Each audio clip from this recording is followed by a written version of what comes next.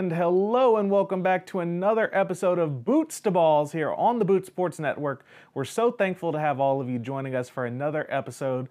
We very much enjoyed the reaction on the last episode across all the different platforms, and we're excited to be here for episode 22 tonight.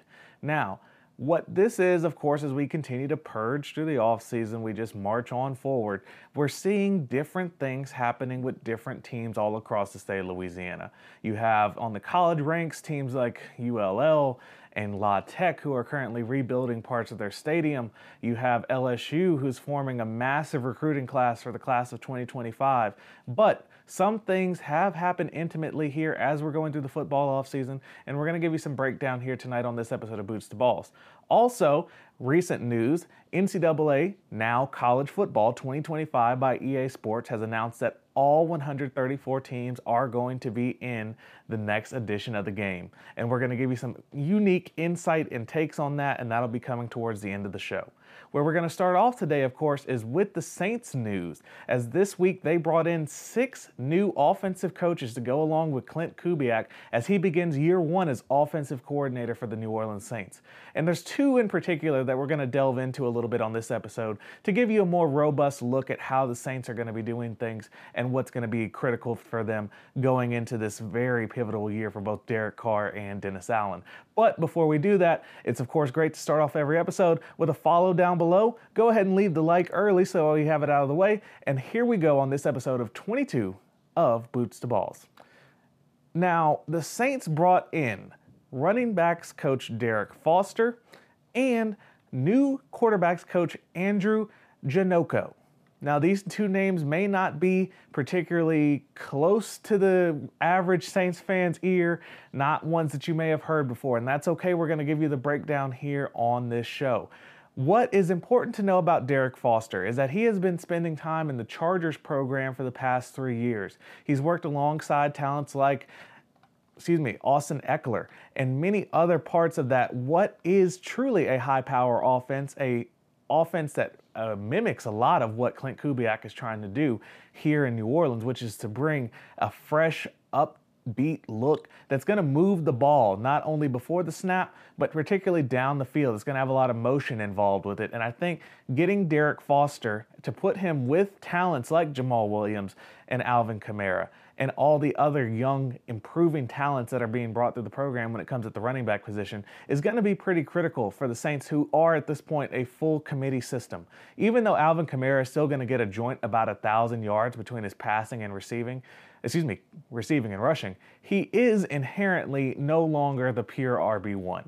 He has all the records, but now it's time for Alvin to share with Jamal Williams in a way that I think is going to be a lot more balanced and a lot more deliberate than what we saw this year, where it was sort of patched at times between Alvin's suspension and then having to make adjustments on the fly in order to best accommodate. I think this year we're going to see a more cohesive unit to get what was the NFL's 2022-2023 rushing leader in touchdowns back into a prominent role in this offense, and they had just the guy to do it.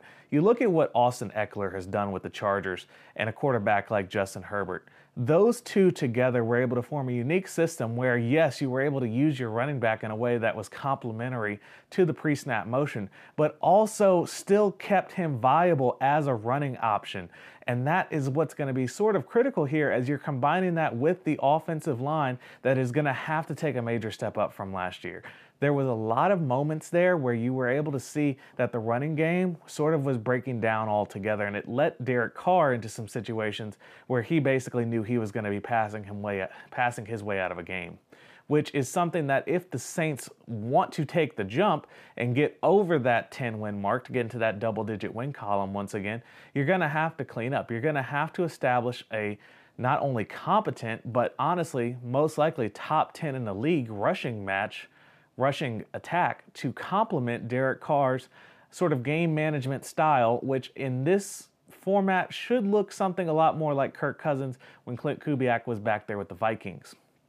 But not to get too far ahead of ourselves, overall, I think Derek Foster is going to give not only the Saints running back field a lot of help, I think it's going to take some pressure off of other offensive components, because when that rushing game gets established and you're able to use it not only for downfield, up the middle, between the tackles, and you're able to get out there, do some motion, get Alvin Kamara where he's excelled so much in his career, which is being able to use his natural talents to evade pass rushers as well as evading coming safeties and things of the nature, and get him into some space going down the field out of the passing game, it's going to be an absolute home run for the Saints.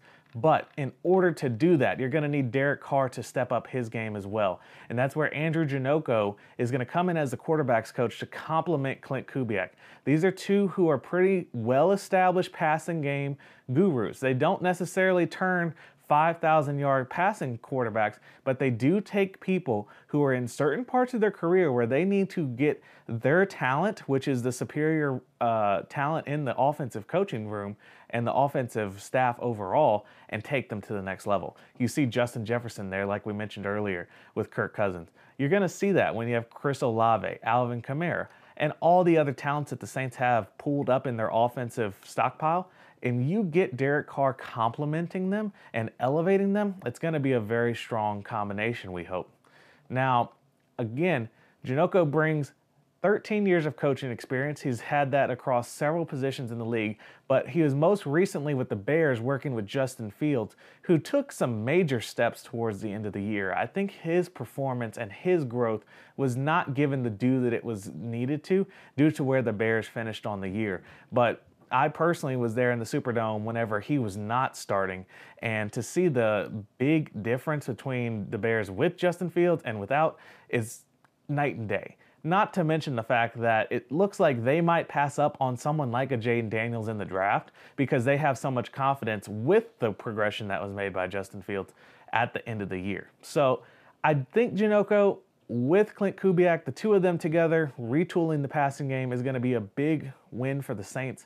It's going to give them an opportunity to do some things that they weren't doing previously and make a much more compelling attack as the Saints look to, again, push forward towards that elusive 10-win number. Taking a look at another team in New Orleans that made some critical maneuvers during the offseason so far has been Tulane.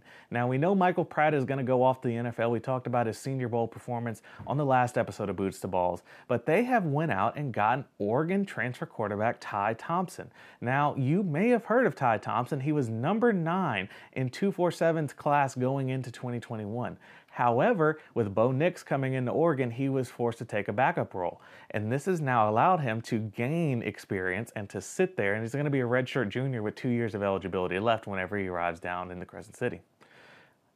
Tulane with an elite quarterback, if this is something that John Summerall can use for his scheme, you're able to not only take what was Michael Pratt, a top 10 quarterback debatably in the NCAA, and combine him with the fact that Kai Horton has decided to return to Tulane. These two combined together is going to create a much stronger offensive quarterback room than what Tulane maybe even saw last year, the year before, going into their Cotton Bowl run. You have two veteran quarterbacks now who are going to be able to step up, and it's going to be quite a fight going into spring practice and then later on into fall practice. So that's something big that John Summerall has put himself in position to do. With Ty Thompson now joining his quarterback room, you have him and Kai Horton who are going to be going head-to-head all throughout camp, and we're looking forward to seeing it. We'll be giving you the latest updates as we get them here on the Boot Sports Network.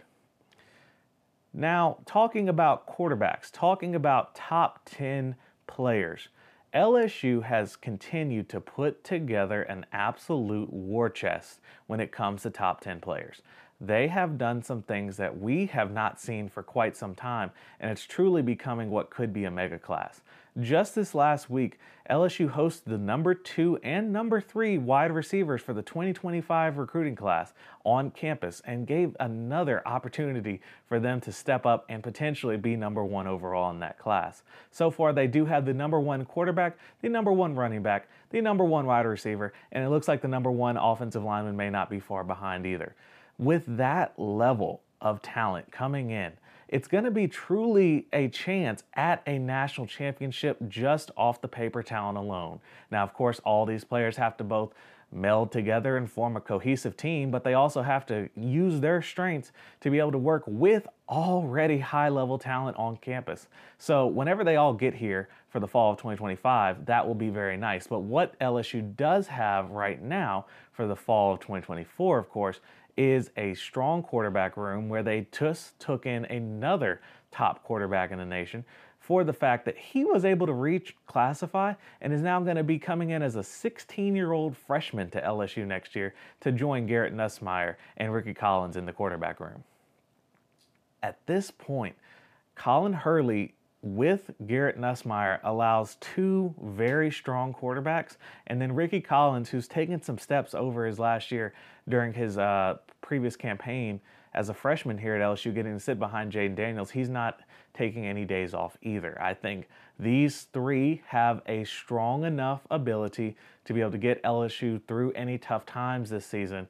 But Garrett Nussmeier, of course, does have to take steps to elevate his game to prove that he can bring it night in and night out with this enhanced SEC schedule, not to mention the out-of-conference games that are in place as well. Of course, starting off early in September in Las Vegas.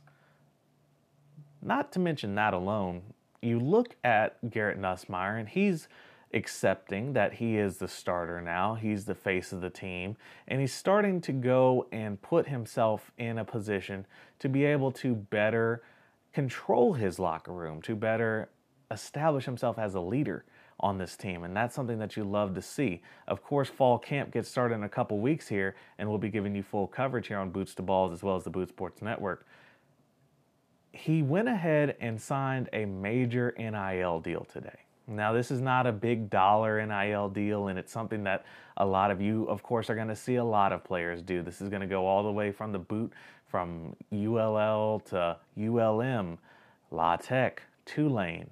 And of course, Garrett Nussmeier, according to SI just a few hours ago, signed his opt-in deal to join College Football 2025 by EA Sports. Now, this game, of course, is coming back after almost a 10-year hiatus where it had to step aside to deal with the fact that NIL at the time was not allowed and the trials were bearing down on them. Now, we know that this was, of course, a major deal at the time as it took away one of the most beloved franchises in sports gaming, not to mention college football fans just had to be without for so long. But I, of course, am not the expert on this in the room, so I'm going to defer to someone who, for those of you who are not new to the program, know is our in-house expert when it comes to the former NCAA, now college football franchise, and that is, of course, our own producer, Brett. Hi, I'm Brett, producer of Boots to Balls on the Boot Sports Network and other shows. But I'm here to talk to you about some college football video games / simulators. So the football simulator started on the Magnavox Odyssey, or arguably before, but it didn't really start getting popular till the NES era of video games, Sega Master System era, when games like Tecmo Bowl came out. Like, you had previous attempts like Atari's football, but they very rarely resembled real football. But when college football games started becoming really great, it was around the EA beginnings with stuff like Bill Walsh's College Football for Super Nintendo, Sega Genesis, and I believe Sega CD. Now, what put Bill Walsh's College Football apart is not only could you choose your own plays, both passing and running, et cetera, but also the colleges somewhat resembled real colleges. I don't believe they actually had the licenses to use colleges, but it would say Baton Rouge team, and the Baton Rouge team would be purple and gold. Now, this is important. They did not have the licenses, but it was still a great game. Then, and this comes back to something I have to say later, but then in the late 90s, you start getting a college football video game explosion, as well as NFL video game explosion. You had NFL Blitz, you had NFL 2K, you had Madden, and on the college side, you had things like NCAA 2K, NCAA 06. You had multiple video game makers making multiple games, and this is important. And we're going to go to NFL video games for a second here, because I'm going to loop back. Because the reason I'm talking about the history of this is I don't think we should have waited 10 years for a new college football game. And more importantly, I don't think we should be excited for the new one. I mean, I really am excited for this game, believe me. I love playing NCAA. I wouldn't have all these games if I didn't. But the reality is there's a looming threat over this game, and that threat is EA Games. And I bring this up because we go back to the year 2004. Sega Sports creates the greatest football game ever made, NFL 2K5. It's so great, I have 2 copies.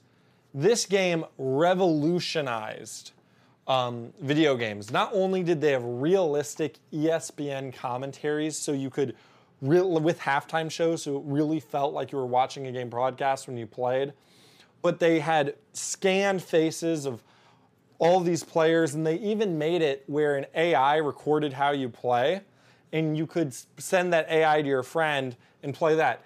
They had a franchise mode that has been not even touched by any of EA's offerings. And more importantly, this was all offered for $20.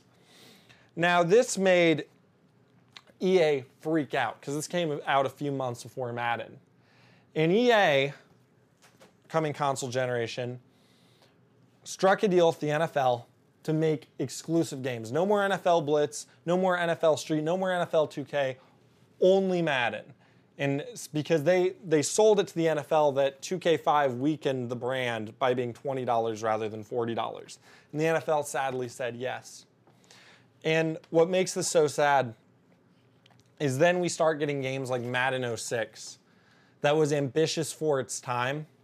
But the sad reality about Madden 06, you can see I got this game for less than $1, is they went too far in a few places for the next gen, that which at that time was Xbox 360, PS3. They thought they could do a lot more, but they couldn't. And it was a buggy nightmare mess. The franchise mode wasn't as good as the prior installments, such as the GameCube and PS2 versions. And this continued until Madden got around Madden 08, that many people believe, many Madden fans believe was the best Madden. Now, why do they think Madden 08 was the best? Because ever since Madden 08, we have Madden 06. It's been almost a decade since this game was made, 2005. Madden 06 still has assets being used in the newest Maddens for PS4, PS5. Why is that? It's because EA is lazy, and they have no competition. So they stopped caring about delivering a quality product because they know you'll buy it no matter what they do. They know that they have the NFL license and people want to play with NFL players. So they'll just make the same game over and over again, and then this gets exacerbated in the age of DLC. Because now, not only are they going to sell you the same game over and over again, but they switched from a physics engine to an animation engine, the Frostbite engine. And you can look up Madden glitches and get tens, if not hundreds of hours of content on YouTube of balls glitching all over the place and players flying around in ways that don't make any sense in reality, all because the game isn't calculating the physics, it's calculating how the animation should move. So you get crazy, unrealistic plays that frustrate players. And what's even more frustrating is it's no longer about being the best coach. It's about who has the most money. Because they started adding, sadly, in the game that many people think is great, the last NCAA game, as well as the Madden equivalent of its time, something called Ultimate Team. An Ultimate Team is like a trading card game where you just pay for players. Kind of like modern NIL, I know. And a lot of people really have a lot of nostalgia for NCAA 2014. I do too. It's because it's the last game in 10 years. But I have to ask 2 questions. Why was it the last game in 10 years? We saw from Bill Walsh's college football that they did not even have the licenses to use the schools. Yet people loved that game. It's less about the licensing. It's more about the gameplay. And that's why I think, honestly, EA has been lazy for these last 9 years. Because people still play, including me, NCAA 14 with modern rosters. Now you might ask how. Because NCAA 14, even NCAA 2K2, has great creative ways where you can customize players and customize teams. You don't need LSU to have the likeness of any of the players. You don't need Alabama to have the likeness of any players. You don't need any of the team. And I have proof of this. It is said that the new NCAA game will have no licensing for the coaches. If we're not going to be able to use real coaches, Bill Belichick hasn't been in Madden for more than a decade. If you can't use the coaches, then why does it matter if you can use the players? Just put fake players on the team and allow players to customize your Jaden Daniels or Joe Burrows onto your teams. And I bring this up because EA has really no excuse with the amount of awful Madden games they've put out over the past decade to not put out an NCAA. Because the whole concept was, we can't make a deal with NIL with the players. Well, guess what? I think NIL should be included in the game as like a function for its franchise mode or Road to Glory or what have you. But I don't think it should affect the game in the sense of players don't necessarily need to be paid for the game because the game doesn't need necessarily licensed players. And to get back to the overarching point, we have seen for the past decade Madden reuse assets all the way back for Madden 06. We've seen its franchise mode no longer allow concession sales that you could change. And awful gameplay that's pay to win filled with microtransactions. I highly recommend watching fellow YouTuber Soft Drink TV's reviews of the modern Madden games as well as his retrospective on NFL 2K5. I don't have enough time here to go into all of the reason modern Madden games suck, but they're god-awful. And it's sad that a lot of people play them that don't know better because they haven't seen better. And ultimately, I bring this up because we've seen this company that's making this college football game turn Star Wars Battlefront 2 into a gambling game for children. We've seen them make Madden into a pay-to-play game. We've even seen them use horrible animation engines, horrible server issues, reuse of assets, and it begs the question, will I buy this game? Yes, because I'm an idiot consumer. But should we be excited? What has EA shown us? We've barely seen any gameplay, if any gameplay that is. EA has shown us nothing to show that this won't just be another glitchy Frostbite engine game filled with pay-to-win microtransactions. And then you know what they're going to do? They're going to justify their pay-to-win microtransactions shenanigans by saying we need to play the players for NIL. Because that was their excuse for not making a game for a decade. But guess what? Bill Walsh College Football proves that excuse meaningless. The current community around NCAA 14 proves that excuse is meaningless. EA has no excuses but to deliver a great game. But the sad reality is, until the game comes out, no one can be the judge. But EA has shown us nothing that they've changed from, or no proof that they've changed from the money-grubbing, awful practices of modern Madden, of modern Battlefront. And one has to beg to question, should we be excited for this game? I'm excited because I'm going to be driving up scores by the hundreds to Bama, but it won't feel the same without Saban. But I don't know if you should be excited. And I bring this up because I see a lot of positivity and a lot of hype around the modern NCAA game, but none of us really know if it will be good. So hopefully that explanation made sense, and hopefully I'm wrong. But back to you, Donald. Now look, while of course we have to tell it to you straight, we're going to be very honest with you here when it comes to how we handle news here on the Boot Sports Network. We hope that this game comes out and is absolutely a new direction for the entire genre of sports gaming. Not to mention just the fact that all of us here in Louisiana, be you a Louisiana Tech fan, a Warhawks fan, Raging Cajun, Green Wave, or Fighting Tiger, no matter where you stand in all of this, not to mention the FCS schools, which of course we hope we'll get to see for no charge at some point later on when the game gets going, this is critical for creating the next generation. And if they're able to do it right, if they're able to make this not only a next generation game, but a next generation of college football fans based off of this game, it's going to do amazing things. Of course, myself, I'm still in prime video game age, so I'm going to be there and I'm going to go ahead and go crazy for it. And I think a lot of people who maybe stepped away from video games during this hiatus are going to be coming back. So it's going to really unite a lot of fans, which I think haven't had that commonality in quite a while. So thanks once again to producer Brett. He, of course, gave it to you very honestly. And hey, look, you got to fix what you got to fix. But overall, I'm excited for this game to be coming back. And to be honest with you, we all are. We just hope they do it right. But that is not all that we hope do it right. One thing that you can do right all the time is to go ahead and share this with your friends and family. Hit the like button, follow us, give us that opportunity to become the one and only Boot Sports Network in totality. We want to be the ones giving you content for your Louisiana sports teams when you need it as best we can. And that happens whenever we grow our base and we're able to become stronger with your support. Let us know down in the comments below. Do you agree with producer Brett? Do you agree with me? Do you think this whole thing is just going off the rails? Do you think that the Saints made the right choices with their hires? We want to know. Drop a comment down below. Let us know. And then, of course, please follow and share. But that's not all, of course, when it comes to football news. We're going to be coming back still on this bi-weekly basis as we get ready for fall camp starting in March here for a lot of the teams in Louisiana, as football is not ever really that far away, is it? Of course, we'll also give a little bit of coverage once we have our first spring league return. That'll be the Louisiana Voodoo in Lake Charles. We'll be talking about them once they get going. We once again thank you for watching another episode of Boots to Balls. And we, of course, hope that you enjoyed this as much as we enjoyed making it.